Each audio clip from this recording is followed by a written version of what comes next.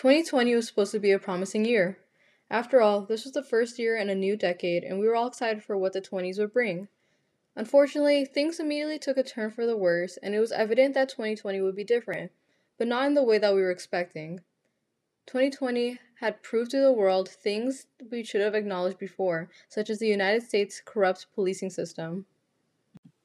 If there is anything that we should get from 2020 and 2021, it should be how damaging and oppressive this country, its police departments, and policing systems are to Black Americans and other people of color.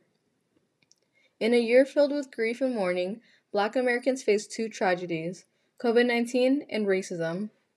The death of hundreds of Americans by police officers in 2020 shook the world and caused it to stop at a standstill. Protests erupted around the world for the slain victims. From Ahmaud Arbery, Breonna Taylor, to George Floyd, each death made it more apparent that Americans needed to wake up.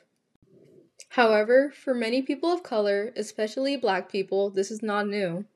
Police brutality has been occurring in this country since the creation of the policing system, which was formed initially as slave patrols.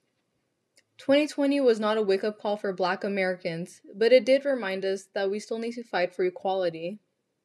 Despite the recent conviction in the Derek Chauvin case this year, change has still not come. Justice has not occurred. In order to see change and progress as a country, we must make it so that police officers who kill innocent civilians get tried and convicted immediately. It should not take the entire world watching someone's death for a single police officer to be tried for their crime. Additionally, we must acknowledge how damaging the discrimination and systemic racism Black Americans face is to their mental health and their physical health. The United States has deep-rooted issues that stem from slavery and Jim Crow that caused this era of mass murders at the hands of police, and from this point forward, we must demand for change. Now that it is 2021, we must push for reform and actual change that holds police officers accountable. We must change the entire system and make it completely new. A system that was designed to oppress marginalized groups like Black people cannot serve and protect us. Again, I want to reiterate that the United States policing system was created in order to bring back runaway slaves to their owners. Because of this, we must start with a new and improved system that values human life.